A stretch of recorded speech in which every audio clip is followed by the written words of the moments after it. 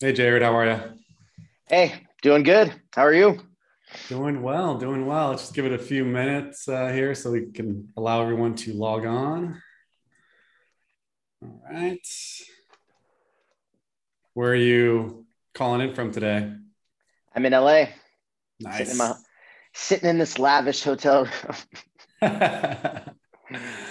Wonderful, wonderful. Well, give it a few minutes here, allow everyone to sign in. All right.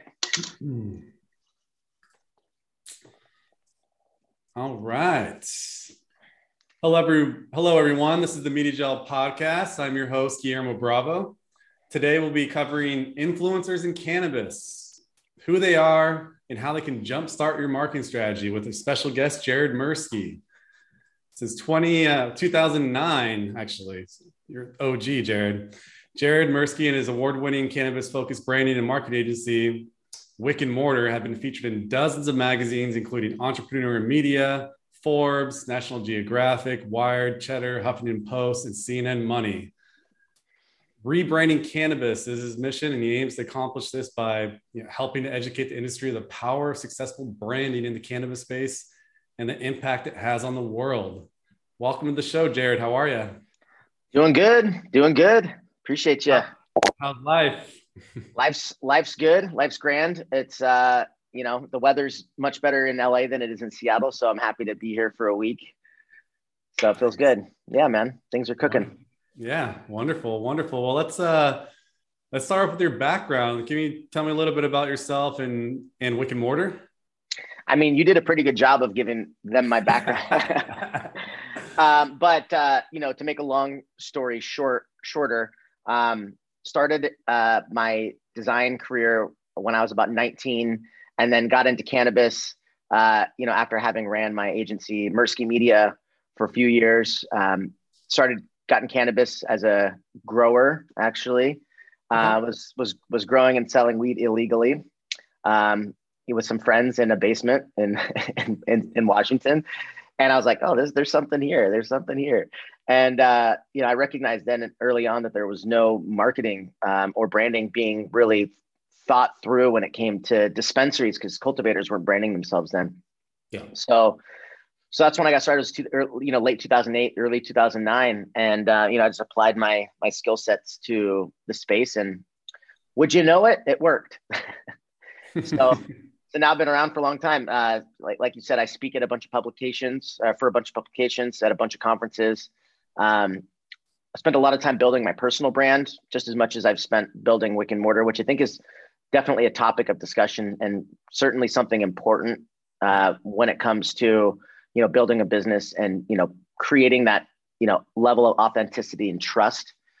But yeah, man, I love the cannabis space. I love being in the vice world. I love doing things that are slightly illegal but legal, and finding the and finding, Unconventional, yeah, yeah. yeah, unconventional. Yep. I was a kind of a Does little. that mean that you're going to be dabbling in the psilocybin market soon? Uh, I already am. There you go. Yeah. But Nice. yeah, I love being a part of the vice world. And kind of shaping that into really what it should have been or what it should be. Yeah. There's just a lot of misinformation. So Yeah. I'm here to shine some light on that. Awesome. Awesome. Well, you touch on something that, I have a question on is like, how do you differentiate, focusing on your personal brand versus branding Wick and Mortar and really growing that as a business?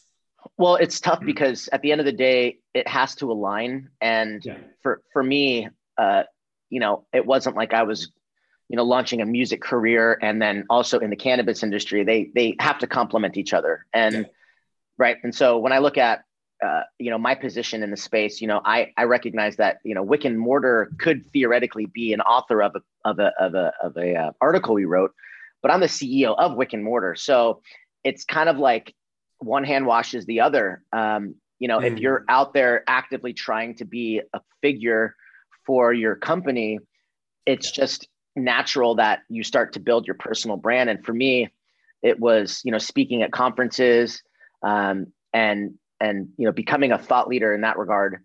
I Yeah. think also one of the biggest things that I did early on, and this is good for anyone looking at how to get I guess maybe free PR, or build PR relationships. But, I would essentially look at those who were writing about cannabis, and there weren't a lot then, but, anyone who touched on marketing or branding, I connected with them and I said, hey, look, I'm in this area. This is what I do. There's no one talking about it.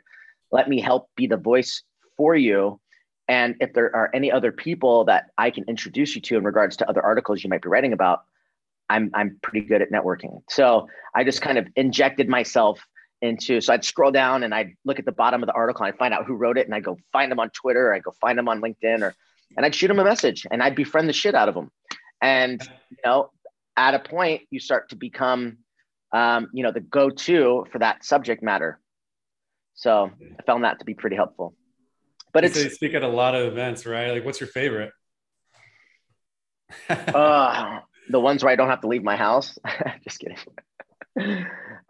But God, you know what? It's hard to say because every conference is so different.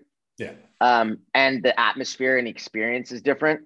I could tell you more where I don't like speaking than where I do like speaking. Or what's your favorite conference then? You like the Hall of Flowers? You like MJ BizCon? Like, what's more your style? Hall of Flowers is definitely my style. When it comes to just the quality of event, it's a different style because it's like Coachella. Yeah. It's like a Coachella conference, which is kind of funny because which is funny and fun. But I also like, I like MJ BizCon. I didn't go last year. I don't know. I guess to a degree, I've been feeling a bit like an introvert. Just having spoke at so many conferences, it's kind of nice to just chill and just focus on the business. And I think that's important too, because, when you're building your personal brand and when you're building your business, there's a fine line between how much time you should spend on one or the other. But exactly. We've crossed paths a lot on the conference circuit, right? I mean, that's how we met. So you and I have been friends for a very long time. Yep. So, but I mean, as far as, being an influencer, what inspired you to really take on, that initiative? Like, hey, I need to get myself out there. I need to build my personal brand, and I really need to create, establish myself as a thought leader. It's all really about trust. Your brand. Yeah, it's all about trust. If you're not, I mean, we're talking about an illicit market, or once was, and we're also talking about, the exchange of money. The average branding deal that we do is, it's around like $200,000 or $100,000. Wow. $100,000 to $200,000, depending on, what you're doing. If we're talking about building the brand identity, designing all the packaging, have it manufactured, building out the website, designing all the sales collateral, creating a go-to-market strategy, all of these things take time. But the biggest reason, to answer your question, why I felt the value was because of building a personal brand in association with Wick and Mortar, was because I knew that if I was the one person, if I was the salesman, if I was the one on the phone calls all the time, how was I going to close these deals faster when I knew that I wanted to have a personal relationship with these people? And so, like, I've got, if the average deal is, $80,000 to $100,000 in terms of brand identity, packaging, website, all the average things, the ongoing things, I needed to make sure that people trusted me and knew who the hell I was. And so if I wasn't, a publicist, or didn't write, for articles, or I wasn't who I was, then I would just be another guy on the phone they talk to, versus somebody that they're excited and enthusiastic about talking to. But more importantly, and me, I like to talk. Yeah. So, I wanted my clients and my potential clients to know that, hey, look, I'm the expert in this industry. And while I respect and recognize that there's a lot, and can teach me too about, your side of the business and what you know best, which I love. That's how I've learned so much. I still wanted to make sure that they understood, respected, and appreciated the advice I gave them, because like any seasoned consultant, they're paid for their time and the advice that they give. But when you're new, it's like, how do you earn that level of trust and that reputation, especially in an industry like cannabis? Yeah. Whereas, had I came from Pepsi, I'd have like the instant cred, right? Yeah. But I had to build my cred from an industry that was, uncredible, but now incredible. Yeah, I love that. I love that. And speaking of incredible brands, what are some of your favorites that you worked with in the past? Oh, wow. There's a lot. Or projects, like what have been some of your favorite projects that you've worked on? Maybe some innovative marketing campaigns that you. Yeah. Candescent. It's fun. Nice. Yep. Gold Kind out of Michigan, Narvona out of Michigan. We won a global packaging award with them. So we were competing against Pfizer, Unilever, L'Oreal, P&G brands. So that was a nice win. Impressive. Yeah. And then we won a Clio award with Gold Kind, which was great. But I think just to make sure that I'm bringing this all back, because I want to make sure that everyone listening right now is getting the utmost value. Yeah. Building your personal brand is, I can't tell you how crucial and important it is. If there's anyone on your team outside yourself who feels comfortable being that face for the company, I suggest you do that, because I'll tell you, the relationship that I have with my clients, because of the trust I've built in the industry, is a completely different conversation than being a vendor versus a partner. And when I look at the businesses in the industry, I think that, and if any of you have read my recent article in MG Magazine that was published in January, I talked about this year being the year of collaborations. Yep. Because there's so many people looking at, oh, how can I compete? This person's a competitor. This person's a competitor. Well, no, if you're selling joints and this person's selling concentrates, they're not really a competitor. You got two different product focuses. In fact, they could be a partner, leverage their marketing in addition to yours, and create a combined product, an infused joint. Not a new idea, but if you don't have an infused joint, make one with somebody who can help you infuse that, leverage their network, leverage yours, and you guys both win. So it's just a matter of being smarter, not working harder, and looking at how you can leverage one another's skill sets and reach. But that being said, I knew that by being a writer and by taking all of the precautions to build my personal brand, that it would make it easier for me to sell more deals, close more clients, bring on more business, right? Yeah. Also position myself with an opportunity to help my clients grow faster, because I'm the one that's networked, right? I mean, people know who Wick and Mortar is. They know about the company, but they also know who I am. And they also know about my reputation and the things that I've done outside of the things that Wick and Mortar's capabilities are. Because, when you try to be a good guy and you try to be a good person and you try to go out of your way for people don't forget that. There's a video I posted on LinkedIn not too long ago about, networking, and it's how you become unforgettable. And you become unforgettable by being the one that introduces people to other people, because they're constantly going to be talking about you behind your back in the best possible way, because you made that introduction, and you want people to be doing that. So you become unforgettable. And that's how I feel like I'll live forever, is just by giving back and being good to others. But with great responsibility comes great risk. And, the bigger you get in any industry. So, being a thought leader and influencer also comes with risks, because you're susceptible to things. I remember I was on my Oculus Rift, and I was looking at farms in Humboldt. I don't know if they're legal or illegal. I have no idea. I'm just looking at farms. I'm just like, Google Earth in Oculus Rift. Cool. Well, that video got misinterpreted. Somebody thought that I was flying a drone in Humboldt spying on farms. Why would I do that? I love Humboldt. I love smoking weed. And it's not like, it's like, you can't see roads. You can't, and so you have to be careful about, what you do, what you say, and that's fine. I like that anyways, just because it kind of keeps me in check a little bit. I used to be a bit of a wild child when I was younger, but as you know, at the end of the day, it's always an advantage to put yourself in a position where you have credibility just as much, if not more, as your business does. And I think that's important, because if I ever decide to sell my company, I'll be good, because, it's not just my business isn't the only thing that made my name. I made my name, and you know what I mean?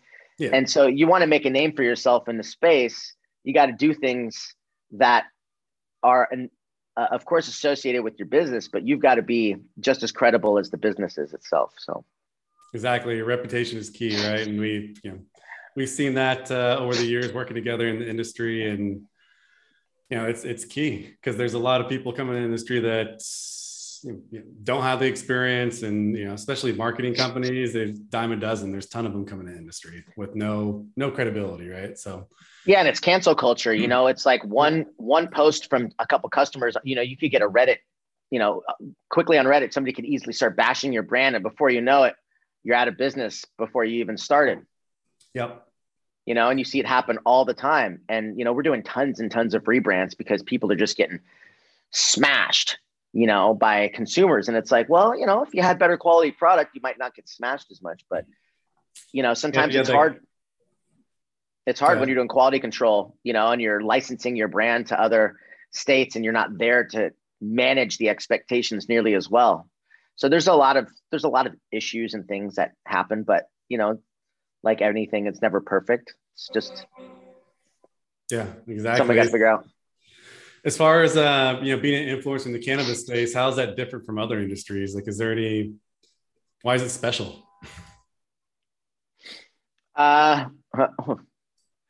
Well, it differs because of the rules and regulations that prohibit one from being able to do certain things with cannabis in certain and on certain posts in certain social media platforms. So TikTok's obviously like, if you're planning on rolling a joint of any kind, you better put like a noodle in there and some like coffee grounds, and tea leaves or something like that. And make sure that's like, you got to be blatantly obvious that there's no weed, because we're talking about a completely different demographic of people. Exactly. And Assad said it here in the Q&A is, do companies get banned on IG or Facebook? I mean, that's a pretty easy question to answer. Yeah, they do, but less more now than before. I would say TikTok is still just as messed up in relation to one's ability to obtain or sustain a cannabis focused account, so to speak. But there's always tricks. It's like just showing people, hey, I just took some edibles. This is how I feel. So don't show the action of, but how you feel afterwards. So there's some things that you can do. But in terms of in terms of Instagram, I'm verified on Instagram, so I can get away with a little bit more, I think, than other people can. But understanding the rules and regulations around what you can and can't say, don't try and sell anything. Don't offer specials. Yeah. Don't try and drive, people to your retail store quite directly. It's saying, you could say, hey, grand opening, or hey, new product drops. Things like that are perfectly okay. But when you're emphasizing and contributing to the sale of weed, that's when things start to get really finicky and tricky, and you just want to avoid that. You also have to remember that it's not always Instagram that is targeting your account in terms of, I guess, what's the word I'm looking for, Guillermo? When they flagging posts. Oh, yeah. So posts can get flagged by competitors, and that happens actually more than you can imagine. There's actually companies out there that I've heard other companies are hiring to basically mass flag posts to get accounts banned, which sucks. So be very mindful about that. And you may even want to consider blocking certain competitors from being able to see, just to ensure that you're taking certain measures to protect your account and credibility. And maybe make your account restricted, and before you allow anyone to come in, approve everyone individually, right? Yeah, you can do that. You can also make your account, I mean, that sounds like a pain in the ass, but if you make your account 21 and up, you can do that too. However, it makes your account undiscoverable. Yeah. So there's just certain things, but ideally, I think the best social media account specific to a brand shouldn't be about necessarily the product either. More so as it should be about the meaning behind the brand. You know, when you look at Apple, their brand isn't about, you know, just creating great technology. People already know they do that. Yeah. Their brand is about highlighting the achievements of geniuses, dead and alive, and their technology being a tool to help amplify your genius. And I love that. And, you know, when you look at Nike, you know, yeah, they sell shoes and apparel, but at the end of the day, you know, Nike is about honoring the achievements of great athletes and making people feel like they also have the ability to become a great athlete. So we have to ask ourselves, you know, deep down inside, you know, what is the mission behind our brand and what is the message we are trying to make people understand and feel? And when we look at, you know, what we're selling versus who we are, there's a very distinct difference, because who you are is why people are friends with you. It's why people fall in love with your brand. It's like your personality. Yeah. You know, the weed is just a gift. You know what I mean? Yeah. And then, I mean, how do you inject, you know, cannabis influencers into a marketing strategy for a brand? Ask that again. How can cannabis influencers be helpful to brands, you know, looking to improve their marketing strategy? Well, I would say influencers probably aren't going to be the best solution for you unless you're working with micro influencers and you've got a local brand, unless you've got a CBD brand or a national product or some sort of ancillary product or service. You know, then in that case, it may make more sense to work with larger influencers who have a larger national reach. But I find micro influencers to be far more effective, just because, you know, when you look at how many people follow what I call a micro influencer, it's usually, you know, 1,000 to 5,000. Yeah. And typically most of those people are friends with that person. So it becomes the shareability of, you know, a product on their story becomes more of a referral than it does something you're just, you know, a product you're just kind of, and I hate to use whoring around, you know, because at the end of the day, like, we want to make sure that the people looking at this product, the one that we're asking these micro influencers to promote, take it more seriously. And that'll happen naturally because of the intimacy between the relationship between, you know, the people that individual is following. Does that make sense? So yeah. It's just a closer relationship. And when you have a closer relationship with the people you're following and vice versa, it's just easier to sell a product. So go ahead. Yeah, I was gonna say, what's the difference between those type of campaigns? Like, if I want to reach, I'm in Los Angeles, and, you know, I want to reach 1 million followers as a sum for my campaign. Like, that's my goal. I want to make sure that there's a 1 million followers across Los Angeles or see me. How would you go about that on a micro level, then on a mainstream level? Well, like a sample campaign. Yeah. I would, you know, me first, I'd be like, okay, well, why do you need 1 million followers, right? What is 1 million followers going to do for your business? You know, because I would want to know what the impact they believe that's going to have. Because if I'm going to go and create this, you know, social media campaign that is designed to, you know, increase the followers that you have as well as engagement, I'd want to know that if the products we're selling are going to be available online for people to buy. Because if so, then sure, having a national audience of people from all over makes sense, but that doesn't necessarily make your audience quality, right? Because at the end of the day, we want a quality audience, not just a lot of followers. It's great to have optics because it shows that people trust you, and there's a level of credibility there. You know, if I'm a brand and I walk into a dispensary to do a product drop and I've got 1 million followers, well, bud tenders and dispensaries are probably going to be far more interested in pushing our product if every time we go to the dispensary, we feature the dispensary in our posts and our story. And so that's exciting for them because they're like, oh my gosh, they have 1 million followers. I want to be on their video, right? but that's not important. That's one piece. And whether or not it's worth the value of spending the money to get these followers for a local brand may not be the best use of money. Whereas developing, and again, if we're talking about LA, fortunately, LA has a lot of influencers. Yeah. So you got a large pool, but for everyone who's not based in LA and looking at how to solve this problem in other states where, we don't have, celebrities walking around the corner, left and right, micro influencers are better. And I see someone asking a question, what does it cost for micro influencers? Micro influencers can be free. Micro influencers can be, somebody that you obtain in exchange for product. Yeah.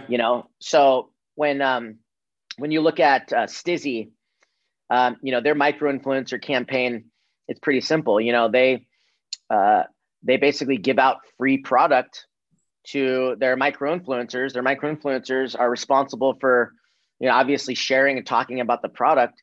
And it's pretty straightforward. I mean, they just send out a little SOP, tells them the do's and don'ts and what they can and can't do. And then they get that content, but they develop a nice little network of people. One of the things that I thought was pretty interesting that I discovered about a year and a half ago was this company called Cinebody, CINEBODY.com. And what they have is a really interesting piece of technology. It's essentially a video collaboration tool. We all have a phone, but the challenge is gathering content from our fans and followers and friends when it comes to the things they do and talk about with our brand. So what this tool does, it gives your patrons, fans, friends, the ability to become content creators for you. So the idea is that by making them a creator, their video content will be displayed or shown in videos that you produce. Odessa did this when they were going on tour. They sent out this invite to all of their fans for them to become contributing creators. And so with the app, you can basically set up, how you want the screen positioned, vertical, horizontal, what the frame rate is. It's really nice. And so by being able to storyboard the content out prior to your fans shooting it within the set perimeters that you've created for them, it makes it easier to gather content while also building raving fans, because now these people who are essentially just consumers first are now your fans because they're seeing content they create built into the content you distribute. And that's free to you, whereas it would cost money oftentimes trying to obtain that from others. So you can almost build micro influencer campaigns through your own network just by providing them with more creative tools to centrifuge the way that you gather that. So it's a pretty fun tool. Yeah, and as far as creating a budget, I mean, I know it's probably relative depending on what the goals are, right? I mean, if you're a brand in California, you're looking to get statewide exposure, like what type of monthly budget should you have for a social media influencer campaign? Well, let's start with, because a lot of people want to jump into influencer campaigns without actually having their social media, situation situated, right? They don't have all their assets, don't have their product ready. Maybe they don't have the distribution in place to get products to influencers, all these factors, right? Yeah. So you have to first ask yourself, what kind of resources, how do we want this influencer to work with us, or how do we want to work with them? Are they creating the content, or are we creating the content and then providing it to them to distribute? So that's the first thing you have to ask yourself, because if they're going to create the content versus you distributing something, or versus them distributing something for you, there's going to be a price difference, because if they have to create it, then that's time and money. Yeah. So be mindful of that. You can also create content using something that they provide you. So they might give a shout out, and then you can go and take that and then create it how you need to, which is a cost reduction. And it might be better because they're getting something a little bit more better produced.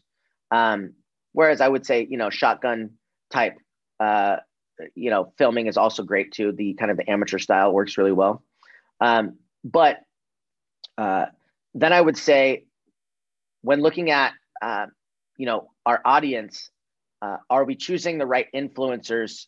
And are we examining the influencers network? So here's some things you might want to double check. So a lot of influencers fake their following. They're typically, a lot of them are part of like engagement groups with other followers, or I'm sorry, with other influencers. Yeah. And so if you see accounts that have like, the first 10 or 15 or even 20 comments are all verified people, chances are, if they're maybe only averaging, 100 comments, maybe 100, 150 comments, and you see a large portion of them are also influencers, verified, chances are they're probably a part of an engagement network. And the following count, I mean, it's just there's so many fake influencers out there that's just, it's bullshit. You know what I'm saying? It's all vanity metrics. They just it's vanity metrics, and you just waste so much money. This gal, I remember reading a story. She had like 4.2 million followers. She launched a clothing line. She thought she was going to sell out. She sold 3 pieces of clothes. So yeah, she didn't. Her follower count wasn't engaging. They didn't really care about her product. She might have bought this account from someone else. Yeah. Who knows? And it's her own account, her own followers, her own clothes. So if she can't sell her own shit, what makes you think she's going to sell your shit? Yeah. So that's why I kind of just try to avoid larger influencers, period, unless there's somebody that, everyone knows, and there's like if it's The Rock, or if it's like, somebody, somebody extremely recognizable versus like some Joe Blow TikTok dancer, which might be great, depending on the, the situation, but it's got to really be specific to your brand. Like for me, and I'm launching a brand focused on the video gaming industry, and that means that I can leverage, video game creators and a specific niche of influencer type. On Twitch. Yeah. I just wrote a post about that. Twitch. Today. Yeah. Twitch. Yeah. Twitch. So when there's a theme around your brand, it makes it easier to identify that specific market segment. So let's say your brand was like magic, and you were focused on magic, and that was kind of the theme. And you wanted to show people on your social media how you make nugs disappear. Hey, did you know you had a nug behind your ear? It's like, that's just kind of funny. And if you were to go and find like, famous magicians or do, there's cool shit that you can do. So, I think a lot of brands have a hard time staying on brand when it comes to some of the things that they do. Look at things like that. I also think that, giveaways are a great way to build, your following, especially through, influencers versus just shout outs. So that, I believe, tends to get far more engagement. Oddly enough, like I'll do a post every time, every now and again when I go grocery shopping, I'll fill up my grocery cart with like $400 or $500 worth of food. You've seen that. I've seen that post, yeah. and I'll post it like, hey, $50 for a person who guesses comes to the number close enough to what I paid for my groceries. And I'll get like 400 comments. And it's like, man, someone should have sponsored that post. I know. Should throw some products in the shopping cart. Safeway should have sponsored my post. But I think it's also being a lot more tactful too about, what kinds of questions you're asking, ensuring that you're getting a much better conversion on that post. And so it's a combination of things. You really have to be just thoughtful when you're doing this, because the budget can change insurmountably. It can be extremely large, it can be extremely low. It just depends on how good you are at collaborating. Now, when you look at the cost of social media alone, managing an account, just expect to spend at least $5,000 a month minimum for someone to manage an account. Yeah. And we're talking about maybe 1 to 2 social media accounts, because that's a full-time job. Scheduling posts, managing posts, writing copy, community engagement. There's just so many things that, you can be doing on a full-time basis to build your brand and bring in real followers. I think one of the tricks I love is let's say you follow all your competitors, and you've got their post notifications turned on. So every time they post, you get a notification. Well, anytime somebody goes and starts liking that post or commenting on that post, you can see right away the people that are online because you're actively following the post engagement.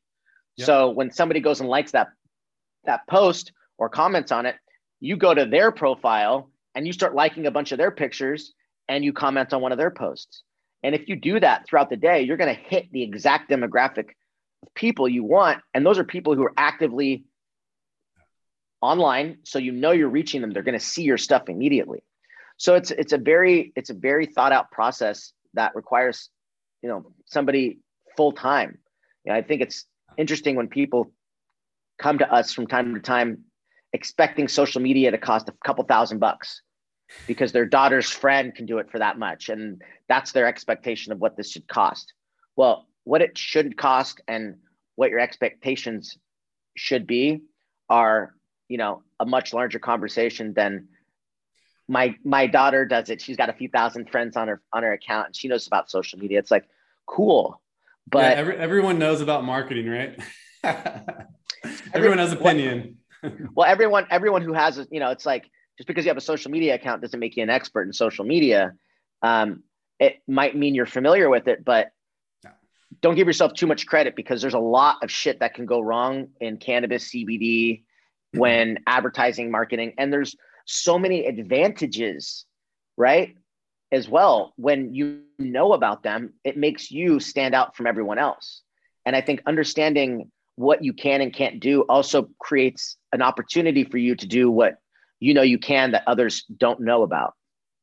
That makes sense.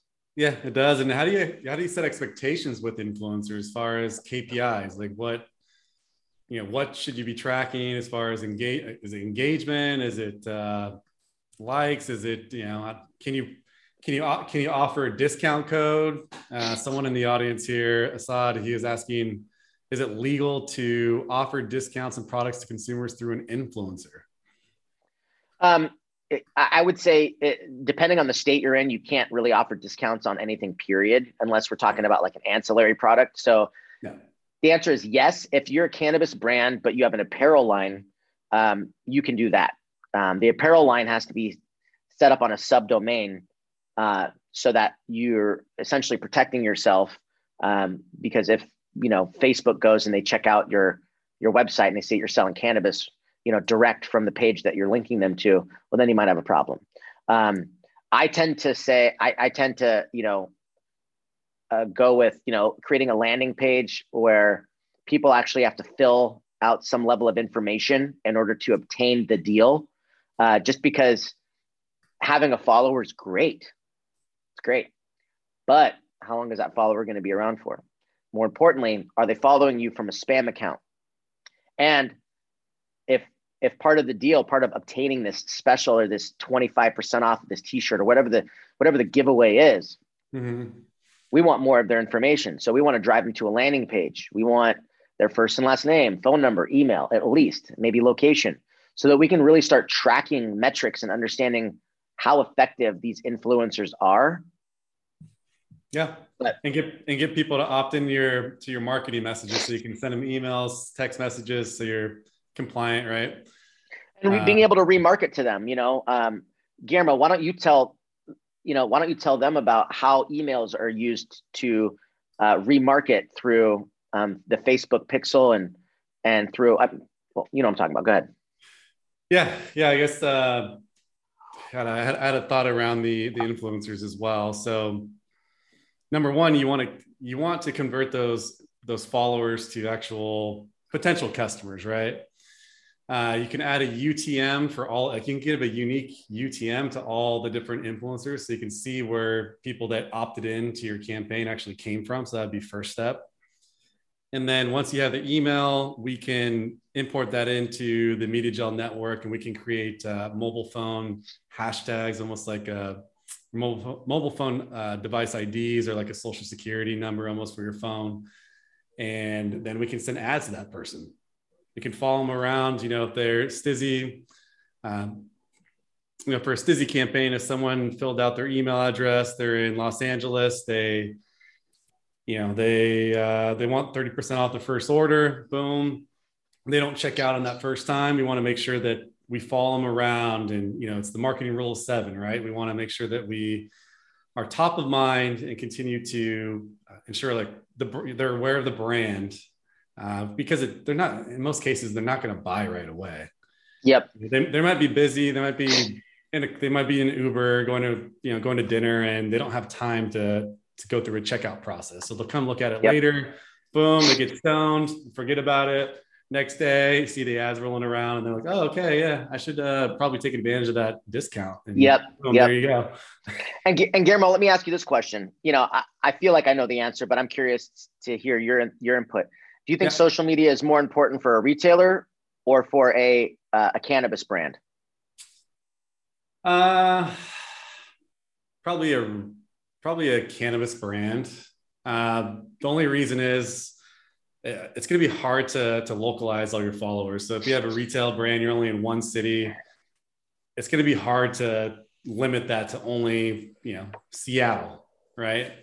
So it's just really hard to segment that and keep it focused. So if you have a brand, and if you're in California as a whole, boom, you have a bigger market, you have almost 40 million people, you have a better chance of people recognizing your brand and then going into one of their local retail stores and purchasing the product. At least in my opinion. Yep. And I would agree with that. And I feel like, retail, driving traffic to, a retail store, Instagram has the ability to convert less, as you mentioned, followers into foot traffic. Yep. And I think what we're talking about here is really understanding now how to identify best use of funds when it comes to spending your money in social media versus perhaps other marketing solutions, in retrospect to the effectiveness of, the solution. So I think if you're, when you look at a lot of retail stores, they might have like, Cookies LA, Cookies Oakland, or, something like that, in an effort to ensure that they're obtaining more local followers from that location. But with retail too, especially with them, it's kind of franchise model. So they would prefer to have individual accounts. Now, when looking at what were you going to say? No, go ahead. So then when you look at brands, the same challenges are there too, to a degree, because if your brand is only sold at, 5 locations or 7 locations in LA, and you're obtaining followers from other states, well, that's not really going to do you much good unless you're selling ancillary products and other things as well. So like Cookies did with their clothing line, right? That's how they got started, and boom, now they're one of the biggest global cannabis brands out there and expanding to Canada. And yeah, it's God, I had another item. Oh, one thing to remember too is social media is top funnel, right? So it's, you're really just getting brand awareness. It's like a mobile billboard, right? You're seeing it top of funnel. People are scrolling through their feed. It's almost like driving on the freeway, and you're seeing all the billboards in LA, right? So it can be quite distracting. So it's really top of funnel. Same thing with programmatic advertising, same top of funnel. Any at-home advertising, that's all top of funnel. And then if you want to drive intent, the goal is to, for example, Stizzy. Someone's in Los Angeles, they see the Stizzy ads 10 times, boom. Then they go to Google and they search for Stizzy, and they find their where to buy page, and then they can go shop for that product. But you're not really going to get that many conversions from top of funnel. It's going to come down more, once the customer has that intent to purchase and they're ready to buy. And it's usually not through social media, because you're interrupting what they're already doing, right? So yep. I almost just took a sip of milk instead of my coffee. Yeah, take your time. I got a few questions here. So what if you covered a whole area like the Bay Area? Yeah, I mean, you can do, Bay Area is big. I mean, I'm from the Bay Area, and I mean, there's millions of people in that larger San Francisco Bay Area. You got North Bay, East Bay, San Francisco, then you go all the way down to San Jose, and it's huge populations. But with that being said, like, people aren't going to drive that far from where they are to buy, right? And I would say one of the biggest missed opportunities, I would say, easily over 95% of the brands in cannabis miss this. And that's, giving creative assets to your retail stores is crucial. So many brands don't give creative material to retail stores to use to promote their products, but should be. And if they did, these retail stores would be spending less money on creating content themselves, which in theory, you're doing them a favor. So the more creative tools you give a dispensary to distribute through their own social, the better.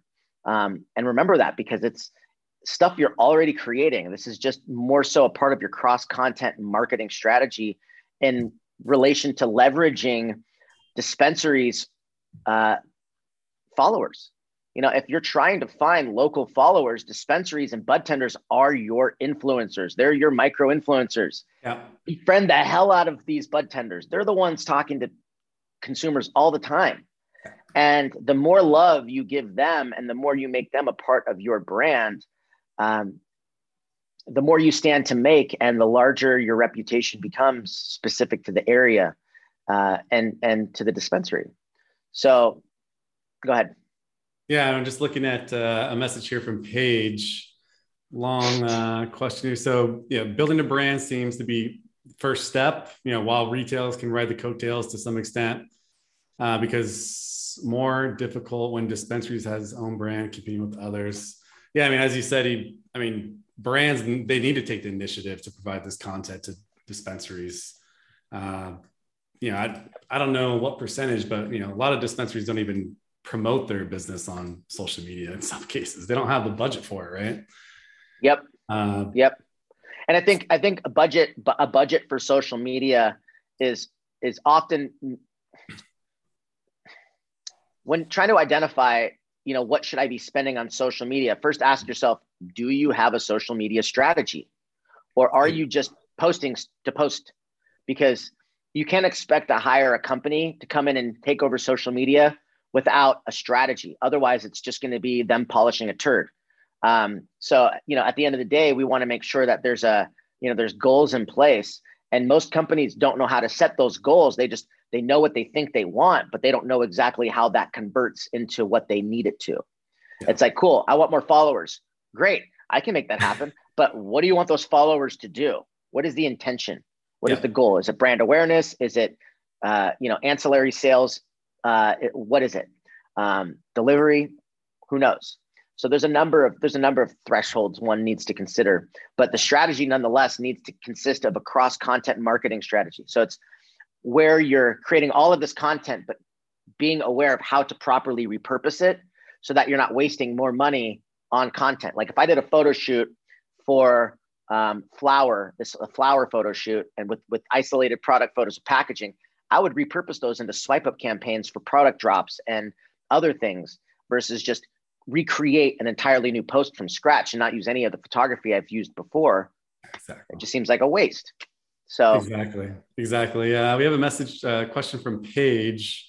Is there a site or company we should go to in order to find relevant influencers, or do we need to find our own influencers in the space? I would say there's not really a website I would recommend to go and find, specific influencers. I would say it's more personal. You kind of have to just do your own due diligence, because again, if your brand is focused on, magic, right?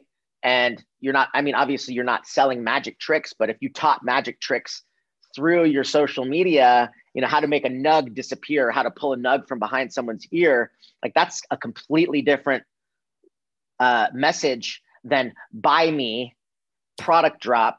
So now we're creating something that's a little bit more viral. So I think we also have to examine the type of content we're creating and what we expect to get out of each piece, because simply posting pictures of your product are not going to result in sales. They're not going to result in much engagement, unless people are packaging experts and they really love the way you designed that. Cool. You might like that, but I might give it a heart, but I might not it might not inspire a comment. But if you said to be, how much do you think it costs to create this entire, packaging solution? I might jump in because you asked me a question and I'm like, ooh, challenge. Like, I think I know the answer to that. I think I do, and so, I think I kind of got off on a tangent. It's my ADD for me, but right. at the end of the day, everything needs to have, intention, and it can't just be surface level stuff. It's kind of like, your brand is, it's like your child. How do you want it to grow up? What do you want him or her to be like? And the influencers, like, what friends do you want them hang around with, right? Exactly. So like, again, if I'm focused on magic or gaming, I'm going to go for, streamers, or I'm going to go for, magicians who already have a large following. But like, hey, can I commission you to like do a magic trick with weed with our brand? That is funny, and that's shareable, and that makes far more sense. It's unique. And so when you know who you are, it's easier to understand how to develop content around the people you're after in relation to influencing your brand. But if you're just if you're just an everything to everyone brand, and you're asking, everyone to do everything for you, then chances are everyone's not going to know who you are, what you stand for. It's kind of like Red Bull, they're extreme sports. When you watch something, you're going to watch something pretty damn cool. What are you known for? What do people recognize you as? What makes you different? Because it can't be your weed process, and it can't be your flower.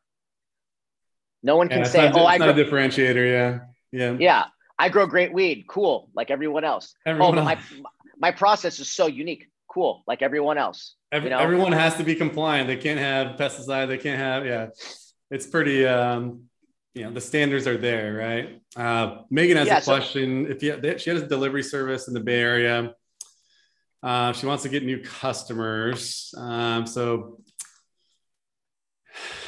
She says, she can create posts interacting with your life, different ways that you use cannabis, smoking, etc. You could run a campaign like that for brand awareness. I would do more of an SEO or a Google Ads campaign, because you're going to want to target, Oakland marijuana delivery service, or some of these other keywords that people are searching for, because they're actually going to buy. So I think one thing you could do is, you could, like, as an idea, you could say, hey, here are the top 10 best places to smoke in Oakland, right? Yep. So you could do like, hey, these are our top smoking sesh spots, right? Yep. And then you start pushing that regularly, and then you have like little posters in those areas where people are constantly seeing your brand, and so you become now known for like creating these like special smoke locations, these like hidden locations, and then you could start having little sessions and meetups. And so there's a lot of cool stuff that you can do to localize your influence, to create more community. I think the biggest thing brands need to realize is that cannabis is an industry that fits in other communities. Cannabis is a community of its own, but it's apprised of people from other communities that have been around just as long, if not longer. So when you look at the psychographics of a video gamer, it's the same as a cannabis consumer. When they play is when they smoke, right? It's like over 50% of gamers are using cannabis while playing. Like you can barely see the screen because it's the room's full of smoke. I mean, just to give you guys some stats, like the average video game player is between 35 and 40, makes roughly $80,000 a year. So they've got an expendable income.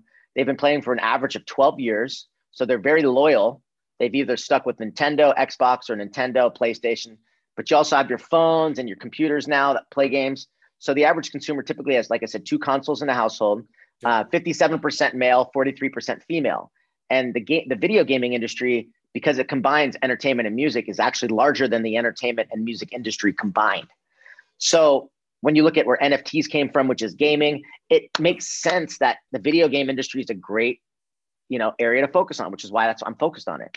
And when you look at the fact that there are tons of gamers who are on the spectrum, they've got some level of disability, or veterans. I went to some gaming conferences, and there's tons of nonprofit groups that focus on gamers who are war veterans, and I thought it was really interesting because I didn't know that. And so when you really understand your niche and your market, it makes it a bazillion times easier to understand how you're going to develop your social media content, how you're going to frame it, how you're going to position it, who you're going to work with. It just makes it easier, because when you're just an everything to everyone brand, everyone could help you, but that makes it 10 times more difficult to isolate who is the best person to help get your message across to your consumers. Yep. And Assad says you're on a roll. What strain are you using? I'm actually, I haven't smoked any weed. I haven't smoked any weed yet this morning, but one of our new clients, I'm about to blaze on heavy grass, some heavy grass products. It's new brand, semi-new brand out of LA. So they're focused on, what's great about them is they're focused on heavy metal and rock music. Right? Love it. So that is their niche, and that's great because they're extremely focused. Yeah, I went to a heavy metal rock concert up in Sacramento, and they had cannabis right there on site. Like, boom, perfect product placement, right? It's just like Coachella, like Outside Lands, like they're all doing it, activating the brands in person. Yep, that's right. And there's other things you can do. Like, I set up an influencer house in Seattle, and it's not really an influencer house. It's more of a content house. And I live there, and it's just me and my roommate, and he's also my creative director, which is great because I've got this 4,200 square foot penthouse on the water that I don't have to pay rent for, because clients sponsor the house because of the content that's being produced from the creative community that we've built. And awesome. so how'd you come up with that idea? Shit, COVID happened. I had a 20,000 square foot office that my employees weren't working from anymore because they wanted to work from home for obvious reasons. A lot of weed, and the desire to want to live in a place that I could work from comfortably and have my team come over and work from, and also have the ability to engage and interact with more creatives in Seattle. The creative community in Seattle is big, but there isn't much of a community, I should say. So there's a lot of creatives. You got Microsoft. You got a lot of businesses here, but you've got very minimal community relations here. So, I wanted to build and develop a community of creatives, and, through the sponsors, it helps create a significant cost reduction in content and influencer opportunities, but it's really best for local brands, not so much national brands, unless you're selling a digital good or an ancillary product. But and Simone has a question here. My son and I have an apparel line for cannabis education and advocacy. Should we tell our story to the public? Should we share our journey? If you have an apparel line focused on education and advocacy, I would make those shirts as funny as possible. Like something that's almost like extremely cheeky. So it's kind of like, if you on LinkedIn, you look at like the Cynical Stoner, she's got like really niche, shirts. If you think cannabis, or, you could make up all sorts of interesting educational, puns and things. But in order to normalize, the cannabis industry, we have to we obviously take it seriously. Otherwise we wouldn't have gotten this far, but we all still have to remember that cannabis is fun. And if we are going to normalize it, we need to make sure that people understand that this is something that makes you feel almost like a kid again, or helps you, because and remember this too, we're talking about 3 completely different market segments. We've got medical, recreational, and wellness. So, this is a pretty unique plant, given the fact that there is nothing like this that, seeps into all 3 kind of verticals. Yeah. So, I think it also depends on, who you are as a brand and how you want that messaging to be conveyed. Because I look at like the Dollar Shave Club versus Gillette Schick and Braun. Dollar Shave Club had a $50,000 budget versus what Gillette Schick and Braun have as far as their marketing capital goes is a complete difference. So the Dollar Shave Club came out with a witty, comical, funny personality that was far and few between Gillette Schick and Braun, which I believe their personality was very bold, masculine, and futuristic. And so because they differentiated themselves so much from their competitors, it gave them a leg up, because I mean, shit, the content they produced was phenomenal. It's funny, it's clever. And they created a stamp for themselves. You see a lot of people now kind of creating videos similar to that style, whereas they were the first one. And I think that's pretty cool. I think that's pretty cool. Agreed. Well, we're up on an hour here, Jared. Thank you for your insights. And as always, thank you for the audience for joining in. Where can everyone find you? Yep. You can find me on, obviously I'm on LinkedIn. You can find me on social media at jared.mirsky.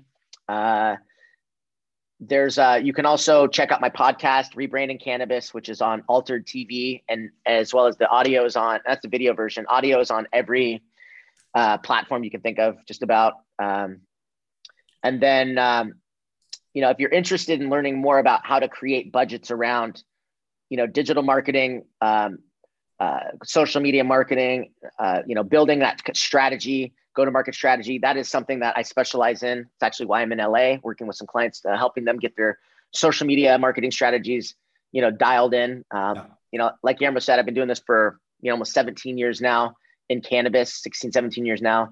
So a lot of experience. I know the answers to a lot of the things because I've helped a lot. I've also helped write a lot of the rules. I've worked with a variety of liquor control boards throughout the country to help them understand the difference between, a logo and a cartoon character, but more so just branding and marketing loopholes and all that fun stuff. So happy to help. Wonderful, Jared. Well, awesome. See you soon. Catch you in Seattle sometime soon. And I gotta join you on your podcast. That's right. Yes, you do. Let's do it. Oh, and I'm also I have a course for sale as well through our website. I'll put it in the link here. I already posted a Wicked Mortar here, but post the course in here as well. Yeah, I'll post the course in here real quick. Let me just kind of minimize my screen. What are you most excited about this year? I'm most excited about launching some of my own brands. Awesome. And finally getting the opportunity to partner with my clients on licensing these in a variety of different states. So that is my current objective. All right. So I just dropped the course in there. What's great about this course too, is that it comes with a workbook where, you'll obviously get access to kind of our secret sauce and our formula as far as how we construct these brands and personalities, and hopefully you like it. Yeah. Well, thank you again, everyone. Cheers. Peace. Awesome. Take care, everyone.